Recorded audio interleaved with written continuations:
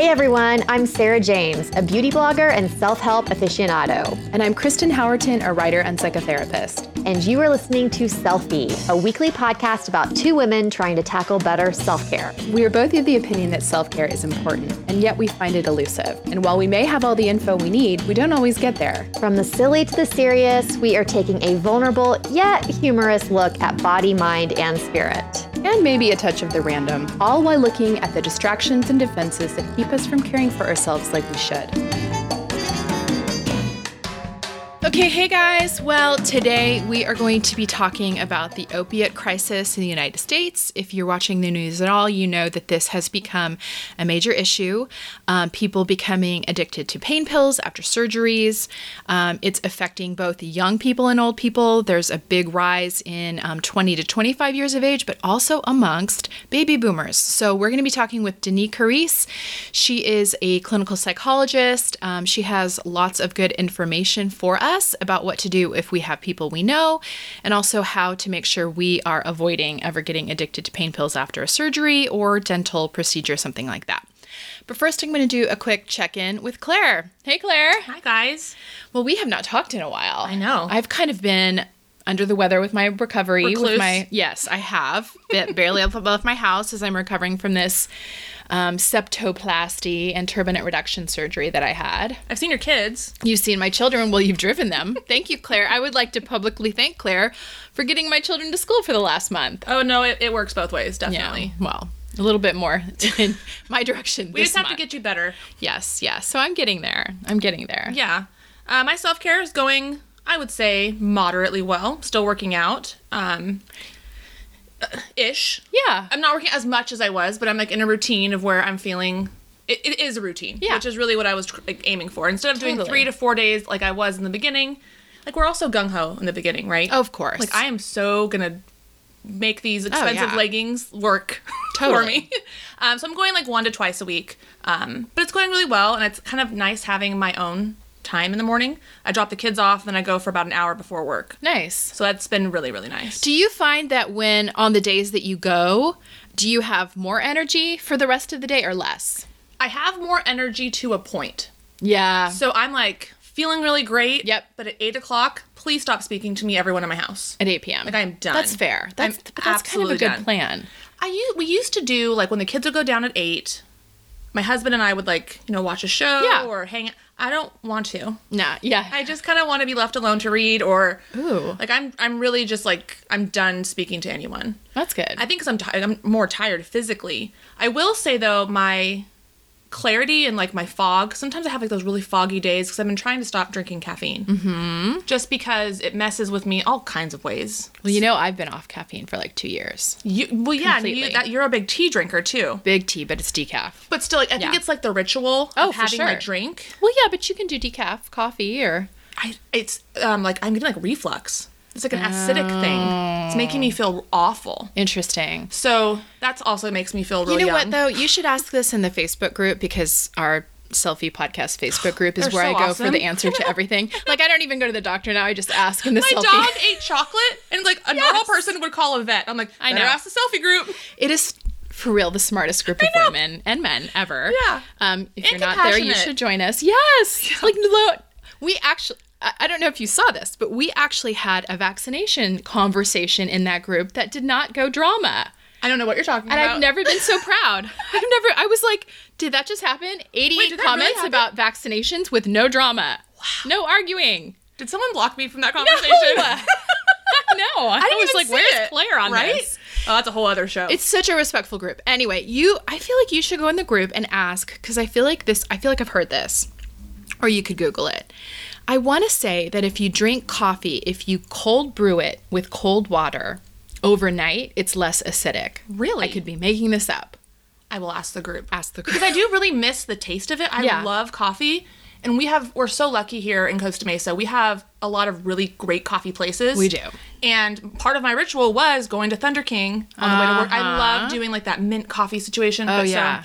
I'm mourning the loss of my coffee. Yeah, that's hard. I mean, I get that. I will say that there's a lot of times not drinking caffeine where I do end up feeling deprived because, you'll go somewhere and they're not serving decaf, or the decaf is like plain and all it's like coffee water. Totally. Yeah. Like even at Starbucks, they have all these new like cold brew drinks, and they're not decaf. By the way, the pumpkin cold brew. I have heard. Oh my God. I've heard, but see, I can't drink that one. You have a sip. Never tried it. Yeah. There's like that foam on top. I know. It's I've really, heard. really I've heard it's amazing. It's a lot of it was like 14 grams of fat that I looked at on the app. And I was like, how was there that much fat in the cold brew? But it's like that foamy stuff they put on top. So funny. Well, my self-care post-surgery is going well because it's all I can really do. I'm like having to take a nap every day. I am so low productivity. It's very hard for me. But your skin looks incredible. Okay, Claire said this as she walked into my house, and you guys, it's true. My skin has never looked better, and here's the revelation.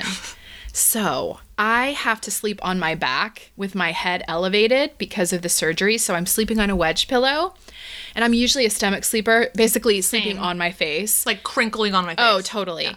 And my skin has never been better. It's like as dewy a result of and sleeping supple. on my back. Yeah. It looks like I thought you had fillers. I mean, I haven't had a blemish in a month. It's so weird. Yeah. It really goes to show like how disgusting it is to sleep on your face. I know, but it's so hard for me not to. But you're not getting the quality of sleep you were getting before. Oh, anyway. I'm barely sleeping. I can't believe that my skin looks good because I feel like I noticed at first you had some photos when you were, I think it was at Mom 2.0. And I was like, wow, her skin looks really good. And then when I walked in the house, I was like, trying to not stare at you. You're like, oh, it wasn't a filter. No, those are my photos. That's me. Claire you are a serial overfilterer. I am. Yeah. You know what? But you own it. I do own it. You don't care. My favorite is when our friend Chad calls me out in the photo. He's like, I don't think you have enough filters on this one. You don't even do. I'm going to start filtering his photos. You totally should. That would be hilarious. Oh my god. So what are your 2 thumbs up for this week? Well, okay, 1 thumbs up I have is speaking of pillows. Speaking of pillows, I actually did get a new pillow that I really like. It's a head leveler pillow. Well, it's a pillow where you can order it. It's custom according to how you sleep and what level of firmness that you like. And so it's really nice. Wow. So you can order it for stomach sleeping. You can order it for back sleeping. It's just like really good for your neck, really good for your back. Probably good for your neck. They have one called OrthoServe, which is a cervical pillow. So yeah, it's really nice. It has like support based on your neck size. And it's a really nice pillow. I have a giant head. Would they take that into account? Before they do? Really? No, you like measure yourself? You don't measure. You just kind of answer like a questionnaire. Like extra large? Yes. Yeah. Okay. Yeah, totally. And then my other thumbs up, and it's funny that I've not talked about this one before because we enjoyed them, you and I, all summer, is these these wine spritzers that I got. So they're Archer Roose wine spritzers, and they're in a can, kind of like a beer can, but you can get them in white, rosé. The rosé, yeah, yes, I remember these. Or red, and they're like if you've ever been to Spain, it's like the day wine, like where the it's spritzer. Just a little carbonated. A little sweet, but not too sweet. When I was in Germany, they were serving something like this. Yes. With like a big slice of orange, like a sprig of rosemary or mint or something. Yeah. I love that. Well, what I really like about them is they're single serving. And so I'll keep them in the fridge. I'll drink one, while I'm cooking dinner, and it feels light. It doesn't feel as heavy as a wine. It doesn't give me any of the acid reflux that I get from wine. Or headache. But it just feels light. And then I like that if a bunch of people come over, it's like a nice little easy drink you can pop out. And why aren't we drinking them right now? We should have. I know. I know you can't see us. I have had them in my fridge all summer. It's like they've been the eternal allowance drink. Like we just keep drinking them. Yeah, I want one right now. I think we had them before we biked over to the fair, actually. We did. We had them. Yes. You also had that really yummy kombucha over the summer. Oh, the hard kombucha? Yes, that was really good. Oh, that was so good. That was Flying Embers. Oh my gosh. Flying Embers. And you had all the kinds. Hard kombucha. I had all the kinds. There was one ancient berry that was really good, and then there was a ginger and oak. And you kind of feel like you're being healthy when because it's kombucha. So it's totally. It's fine. I can have 4.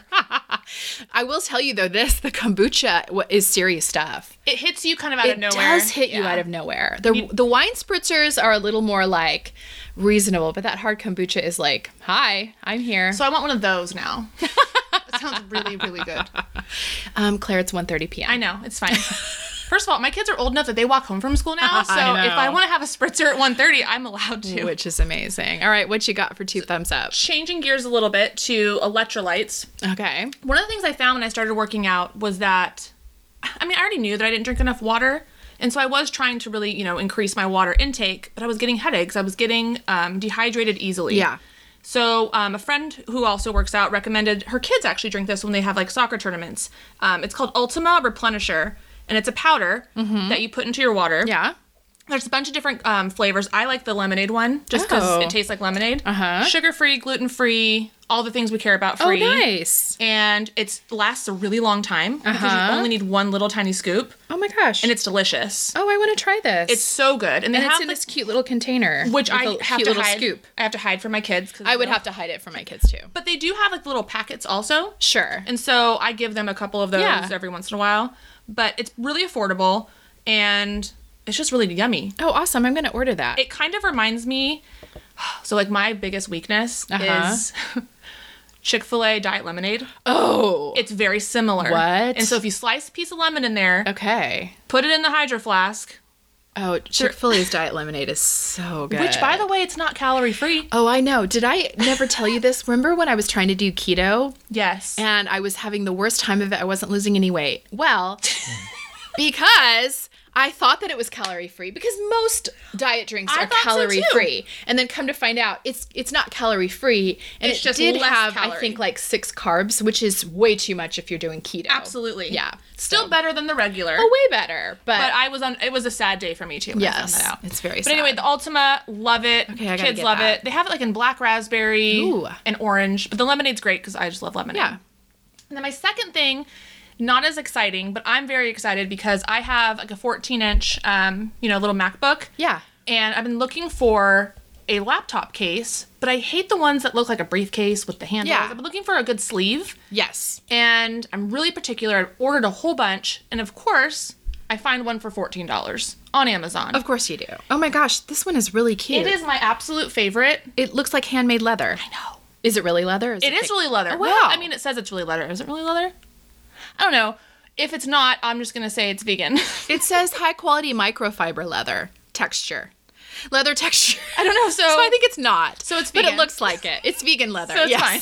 And it comes in black and like a pinkish color. It's super cute. And a bunch of different sizes, but it looks super expensive. It does look very expensive. That would be a great gift, actually. Right? A great teacher gift, too. And they have it in multiple sizes, so you just have to know the laptop size. Exactly, which it links all to those. But yeah, in the photo on Amazon, which I loved, is you can fit your phone and your little MacBook in there. It's super cute. Ooh, I like that. For less than $14. Yes. So yeah, great gift. And I'm way too excited about it. But I went through like 4 or 5 before finding the one I wanted. Mm-hmm. And the original one I wanted was like $85. Yeah. Aren't you so glad you found this? Yes. Great dupe.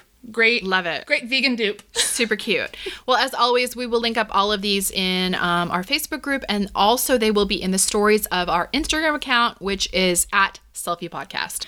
I want to take a quick break to talk about one of our sponsors, Italic.com. So Italic is a really great way to buy unbranded, high-end purses, accessories, clothing, sweaters. It's affordable and sustainable. It's the only online clothing company where you can shop beautiful, unbranded luxury goods from the same people who are making Gucci, Chanel, Cartier, but without the markup costs of the logo and branding. They have an in-house design team that travels the world to source the best manufacturers to create their own originally designed products. When you buy without the brand, you get the same quality just without the logo for about 50% off. So I got an adorable purse there a couple months ago. It is their Martine leather crossbody bag. It's a black, sort of like square-shaped purse, medium size, and it's actually made by the same manufacturer as Celine. So it looks that high quality. The leather's really supple. I get a ton of compliments on this purse. It's a nice black leather with a gold chain, gold zippers, tons of pockets. It's the perfect size. You can stash a lot of stuff in it, but it looks cute with anything from a cocktail dress to jeans. I love this purse, and I keep looking at their website because they're always refreshing their inventory. They've got a ton of cashmere stuff right now. They've got sweaters and scarves, a really cute velvet clutch. Now, because Italic doesn't buy its inventory, they don't have to mark up the product's costs. Instead, their manufacturers are paid a fair wage. It's great because their supply chain prevents excess inventory, so you feel good about promoting sustainability without paying that premium and without compromising on quality. I will say this, though, they sell out of products quickly, so if there's something you got your eye on, now is the time. For the first time ever, Italic has set up a special discount code just for Selfie listeners. You can use the code SELFIE for a $15 credit on your first purchase at italic.com. Again, that's the discount code SELFIE at italic.com for 15% off luxury products that are half the price. All right, well, I am here with Deni Carise. She is going to be talking to us today about the opioid crisis.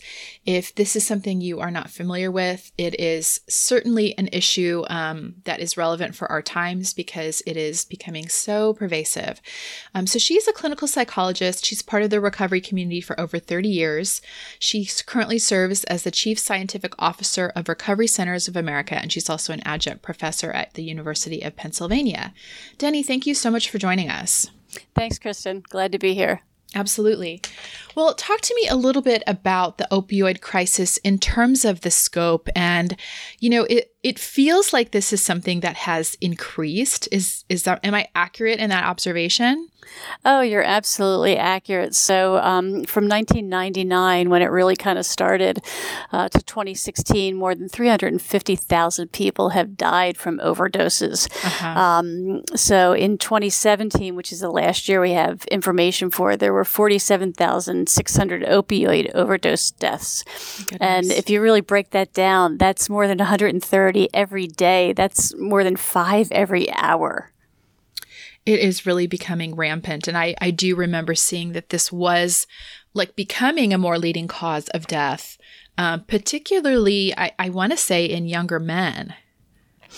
Well, it's younger men, but it's also younger women as well. And it's some of our older folks that there's really two sides of the population with opioid overdoses. One is the kind of young person that was what we call drug naive to begin with and hadn't done drugs and progressed very quickly to opioids and into heroin. And then if there's an older group also that's done heroin off and on in their life and had some treatment and maybe been in and out of treatment that have also become addicted to this much stronger, more potent, less expensive opioid than has ever been available for us. Got it. And so let's talk for a minute and just define what opioids, what that refers to, from prescription drugs all the way up to heroin. Right. So opioids include all the different prescription drugs that would have opiates in them, the hydromorphone, hydrocodone, oxycontin, oxycodone, Dilaudid, all the prescription drugs, but it also includes heroin, and then it includes what we call the other synthetic opioids, which are your fentanyl, your carfentanil, that are all illicitly manufactured right now. So it's the whole scope of drugs. An opiate is something that comes directly from the poppy plant. So there's not much that's an opiate anymore. Even heroin has some manufacturing in it. So all the rest of these, everything but morphine, falls into the category of opioid. And do you think that most people understand when they're given an opioid? For example, I just had sinus surgery. Was handed a bottle of Percocet on my way out, Do you think that the general population understands that these, that an opioid that, is the same as in the same class as heroin? Kristen, I don't. I think it's getting better, but I don't think they do. And I'm so sad to find out still that doctors are prescribing opioids without stopping to talk to you about them, to ask you, do you have a history of addiction? Have you ever used these before? Be very careful. These are highly addictive medications. It's just so sad that that's still happening. I think that it is too. It's very frustrating to me because, I have found, I used to work in private practice and I worked in recovery as well. And my experience was a lot of the people that came in, there was a precipitating illness where they were given a prescription and then they, couldn't get off the pain pills. And then they started seeking it in ways that are, like doctor shopping, right? Absolutely. And then when that falls through, that's when they turn to street drugs. And these are people who never in a million years would have sought out heroin from the street. But that's the decline. Right. It's interesting. I always say one of the few things I really like about getting older is that if you stay in the same field, you start to see these incredible trends. So back in the late 80s, 90s, even into the 2000s, when somebody came into treatment for a heroin problem, they had probably been using drugs for 10, 15, 20 years. It was very rare to see somebody who's like, no, I never used drugs before. I just started about 6 months ago. Now I'm injecting heroin. You see that all the time today. And it's exactly what you talked about. Something like, let me think if I can remember the exact percentage, but 75% of people who abuse opioids started their addiction with a prescription drug. In the 1960s, heroin was the drug that most often led to an opioid addiction. So people come in, they have received, and a lot of them are young kids. They received a prescription for opioids, or they got some from their parents' medicine chest or their friend's parents' medicine chest. They took them at a party. They like the way they feel. And then you're right, absolutely. For quite a while, there was this kind of doctor shopping where people would be able to go get a month's supply of opioids from one doctor on a Monday, a month's supply from somebody else on a Wednesday, and they would see 8 doctors in a month, and they would have all of this access. Well, one of the things that has worked in addressing this problem is what's called the prescription drug monitoring program, where physicians now are encouraged to look into a database that will tell you if that's happening. And so it was a while before we got that up and running, and then also got interoperability between states. So I'm in Philadelphia, and New Jersey is a half-hour drive, Delaware is a half-hour drive, Maryland's a 45-minute drive, So now with the interoperability between states for that, it's much harder for folks to do that. And what happens is that people start taking them either for an injury or for fun. They become pretty quickly addicted to them. Then they start trying to buy them on the street. And when they go to buy them on the street, like 80 milligrams of OxyContin costs about $80 on the street, but it's equivalent to about $20 of heroin, giving you the same effect. So people transition very quickly. And it's just a real problem. Yeah. What is it about opioids that make it so addictive? Is it the experience? Is it, why is this one that people become so ensnared in so quickly? Oh, that's a great question. I mean, I think that we know a lot about the genetics of different drugs. We don't know everything we want to know about it, but for example, there's different genes that are responsible for the likelihood that somebody will get addicted. There's other genes responsible for how difficult somebody will find it to quit, and many other things. And there's different genes for different drugs.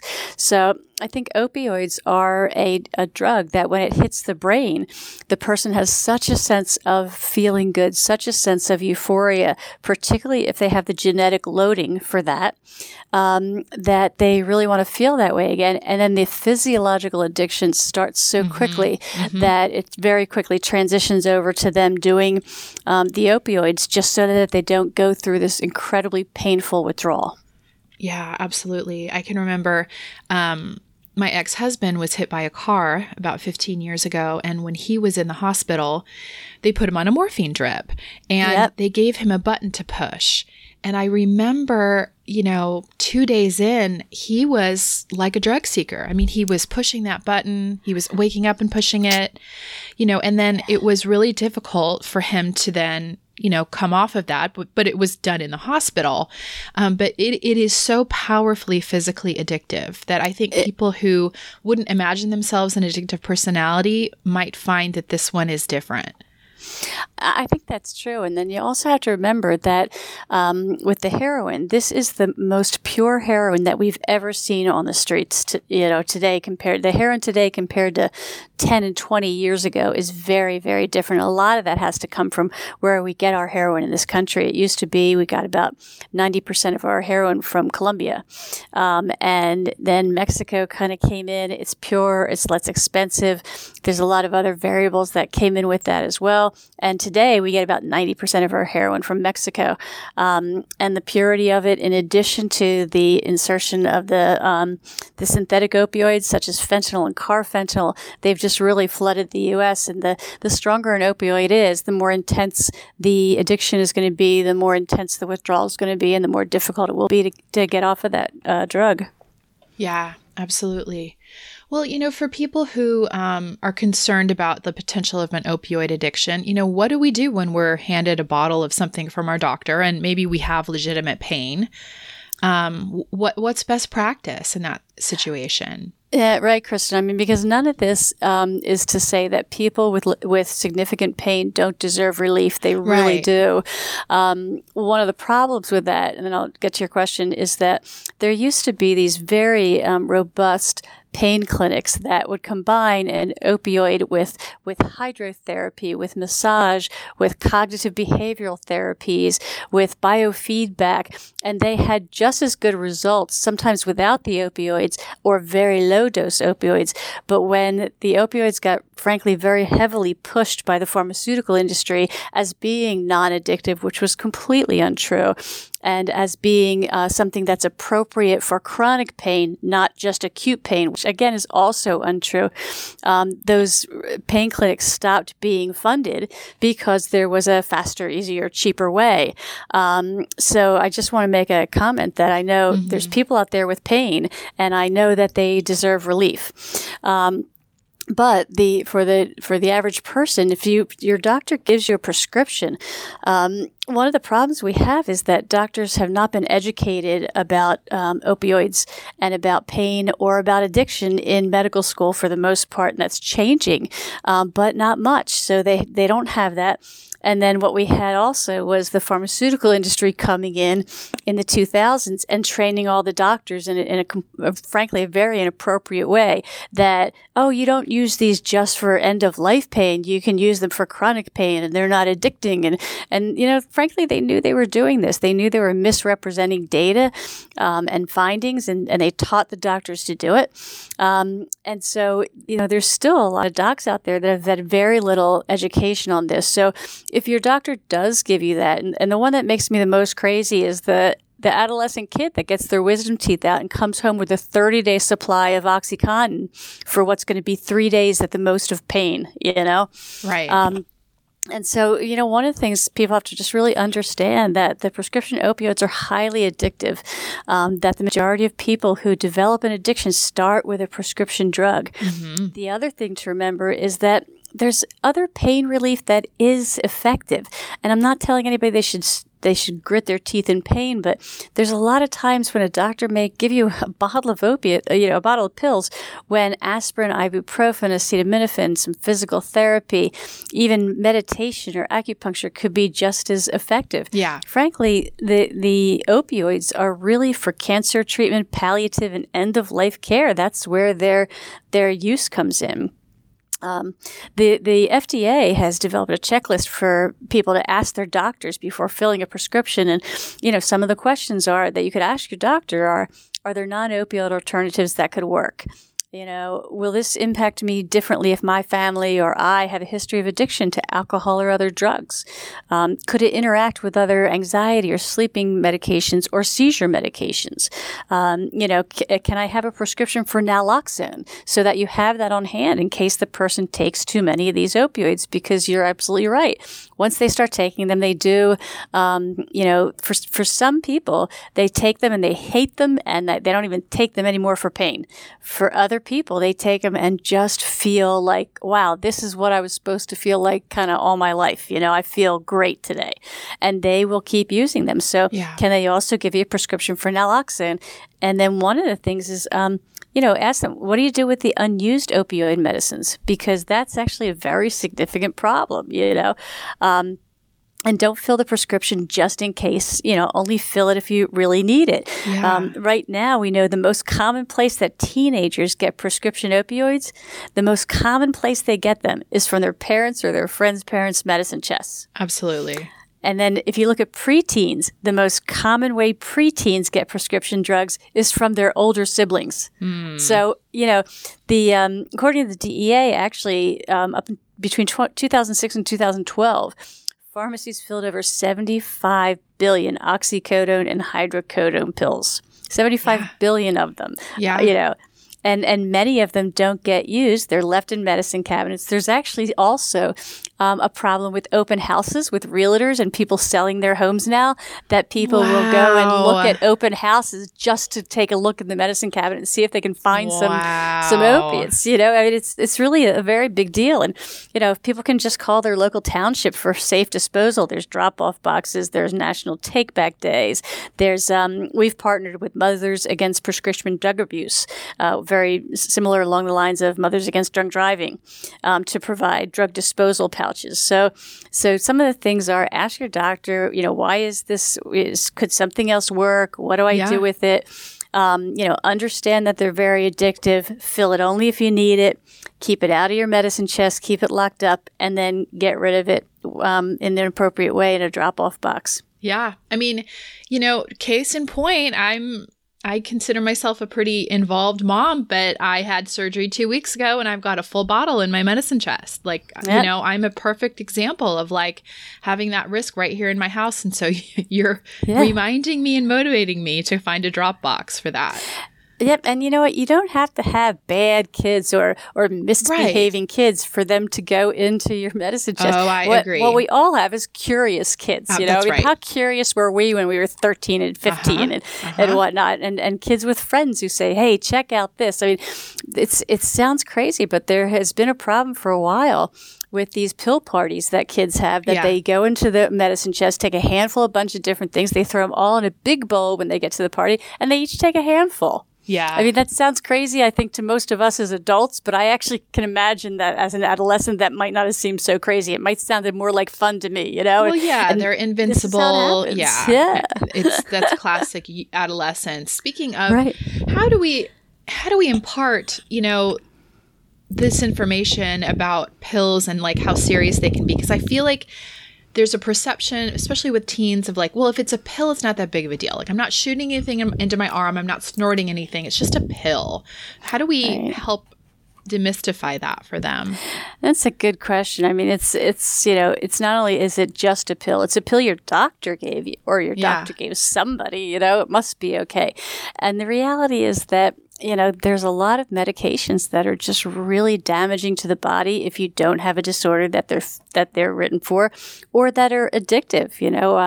The opioids are a very addictive drug. Your muscle relaxers, your Valium and Xanax, again, pretty dangerous drugs in the hands of an adolescent or in the hands of somebody who doesn't kind of keep their eye out to that. And I think that you talk to them about how there is this significant problem that I'm sure they're seeing on TV or in the paper all the time, and that it almost always starts with a prescription opioid. And that's just a pill. And really, you got to look at that pill as heroin in a pill, because that's really to your body. That's exactly what it is. Yeah. Yeah. And I think it's we have to impart that to teens, but I think that message needs to be imparted to a lot of adults too. I don't think people are thinking this is heroin in a pill. I think you're right. I agree. Yeah. What about for those of us who may have loved ones who are struggling with opioid addiction? Yep. Yeah. I mean, I get asked a lot, how do you talk to somebody about it or whatnot? And everything is so very dependent on what you're seeing and what you're doing. So, for some people, if the issue has never come up and maybe they got a prescription for a problem and you think they're abusing it and they're starting to, they fall asleep at dinner, or they, do things that make it seem like they're taking too much of that. If you're in a position to monitor it a little bit, that could be helpful. But one kind of non-threatening way to start the conversation is to just say something like, I noticed that you're having difficulty doing things that used to come easy to you. Is there something going on? I noticed that you're having trouble getting up in the morning, or that you seem kind of lethargic, or you're not, you seem kind of secretive. Is there something going on, And so that's a way to start a conversation with somebody that either you don't know that well, maybe somebody in work, just this idea of, I notice you're struggling with things that you used to do easily, what's going on? And there's a whole nother kind of way to approach it. If it's your spouse or your adult child, or whatnot, who you know had a problem and starts having the behaviors again, or goes back, to being more secretive, or, some behavior that make you wonder about what's going on, And so what I would say always is that I get asked all the time, like, oh, what if I ask them if they're using drugs again and they're not? They'll be really mad at me, What if you don't ask them and they are? You can never, I have asked colleagues, I've asked people in recovery that I've known forever that I have to ask them if I see something, because if I don't and they are, I've missed that opportunity to be helpful to them. Absolutely. And somebody who isn't using, if you ask somebody who isn't using, I noticed your behavior is a little bit like when you were using the drugs. Are you struggling with that again? Somebody who's not using will probably say, no, I've had trouble sleeping, I'm really tired, whatever it is. Somebody who is using will probably start screaming at you, no, I'm not using drugs. Why would you think I'm using drugs? Because they're that defensive. Right. Yeah. So it's, what I always say is always err on the side of asking. As opposed to not asking, because you never know when you're going to save a life, right? That's right. I completely agree. Yeah. It's kind of like the suicide thing. It's like people think like, well, I don't want to ask because I don't want to, it's like ask. It's never bad to ask. Absolutely right. And what about for, maybe we have some listeners who are struggling, whether they've, been taking opioids or, muscle relaxants or any other prescription drug. I know Ativan and Xanax, those can be very addictive. If someone finds themselves in that situation, where should they reach out for help? Yeah, I think if somebody finds that they've started using opioids, whether it's a prescription or whether it's at a party, it really doesn't matter, and they find themselves caught up in wanting and needing more, what I would say is the faster you make a change, the better. Do not wait until it gets so bad that you are your behaviors, when you get into recovery, life can be absolutely fabulous in recovery, but you've got to deal with all the behaviors you had in the past. So don't let them get, as soon as if you think you have a problem, you probably do. And one of the analogies I always make is nobody thinks, wow, man, I think I might have a problem with broccoli. You know what I mean? Like, it just doesn't come up, right? If you think, wow, I might have a problem with this drug, you probably do. It's rare that somebody would imagine having a problem with the drug and they don't really have some level of a problem. So I would, if you can go to all different places. If your family would be supportive and help you, I would go to family. You can go get a free assessment at our treatment programs. We'll do a free assessment on the phone with you. You can talk to your EAP or your human resources person at work if that's possible. You can just make an appointment for an assessment somewhere. You can go to an Alcoholics Anonymous or a Narcotics Anonymous meeting and say, gee, I'm not sure. I thought I'd see, what this is about, and talk to people who have had the problem and are in recovery. So there's a whole bunch of different avenues to kind of look for, some people will also go to their clergy, One thing I would say is that if it's a prescription opioid problem and you got it from your physician, then if they didn't warn you about this, they probably don't know enough about it, and they're probably going to tell you you probably don't have a problem. Right.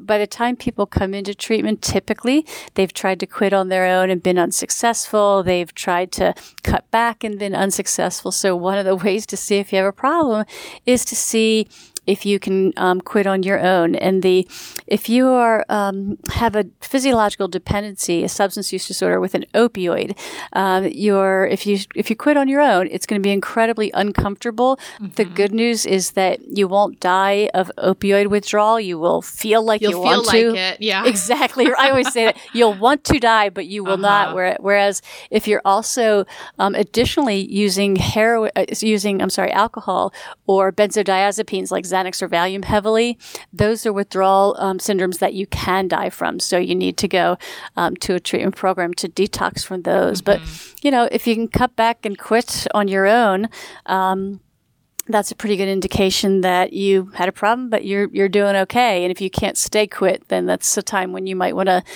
get some treatment, learn some skills about how to stay off the drugs. Yeah. And I think people might be surprised to find that most insurance plans will cover treatment. Yeah, I mean, treatment, it's very interesting. So there's a lot of different ways to go with treatment. If you have health insurance, it is mandated that your health insurance cover substance use disorder and mental health treatment. That is a federal mandate.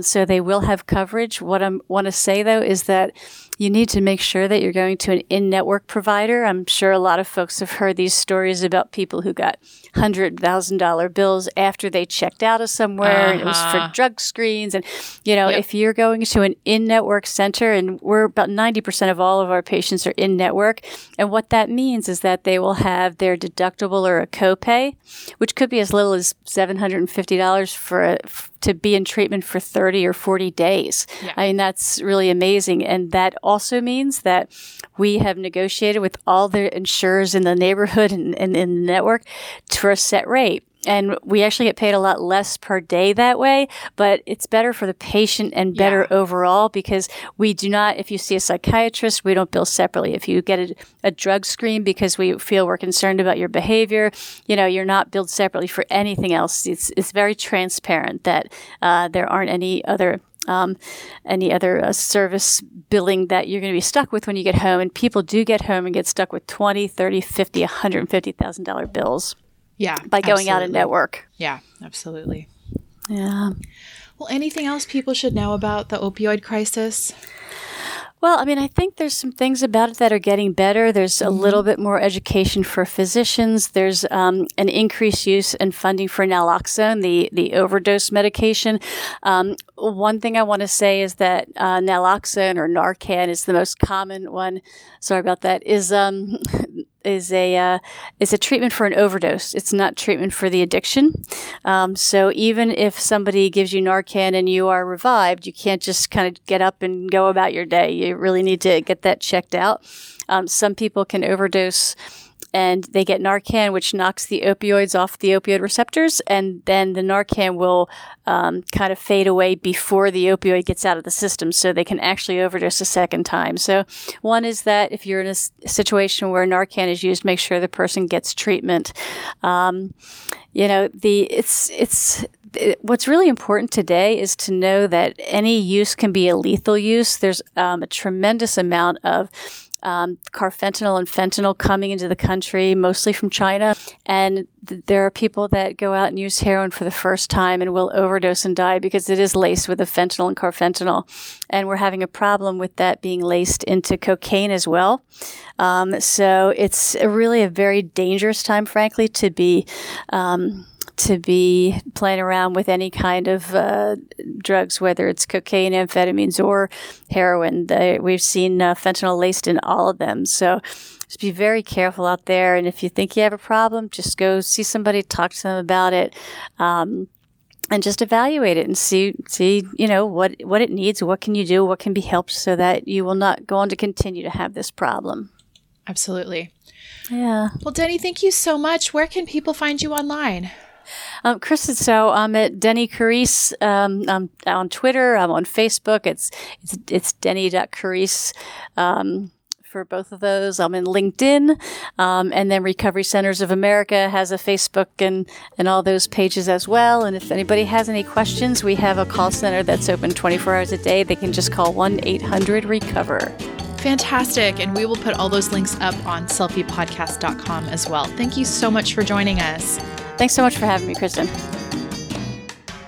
Thanks for joining us. Continue the self-care conversation with us over at Instagram at Selfie Podcast. And make sure to join our uber supportive community that we love on Facebook by searching for Selfie Podcast Community. You can also visit our website to check out the resources we've talked about in each episode at selfiepodcast.com. Make sure to subscribe to Selfie on iTunes so that you can catch up with us next week. Special thanks to Shepherd Audio for providing our music. Take care.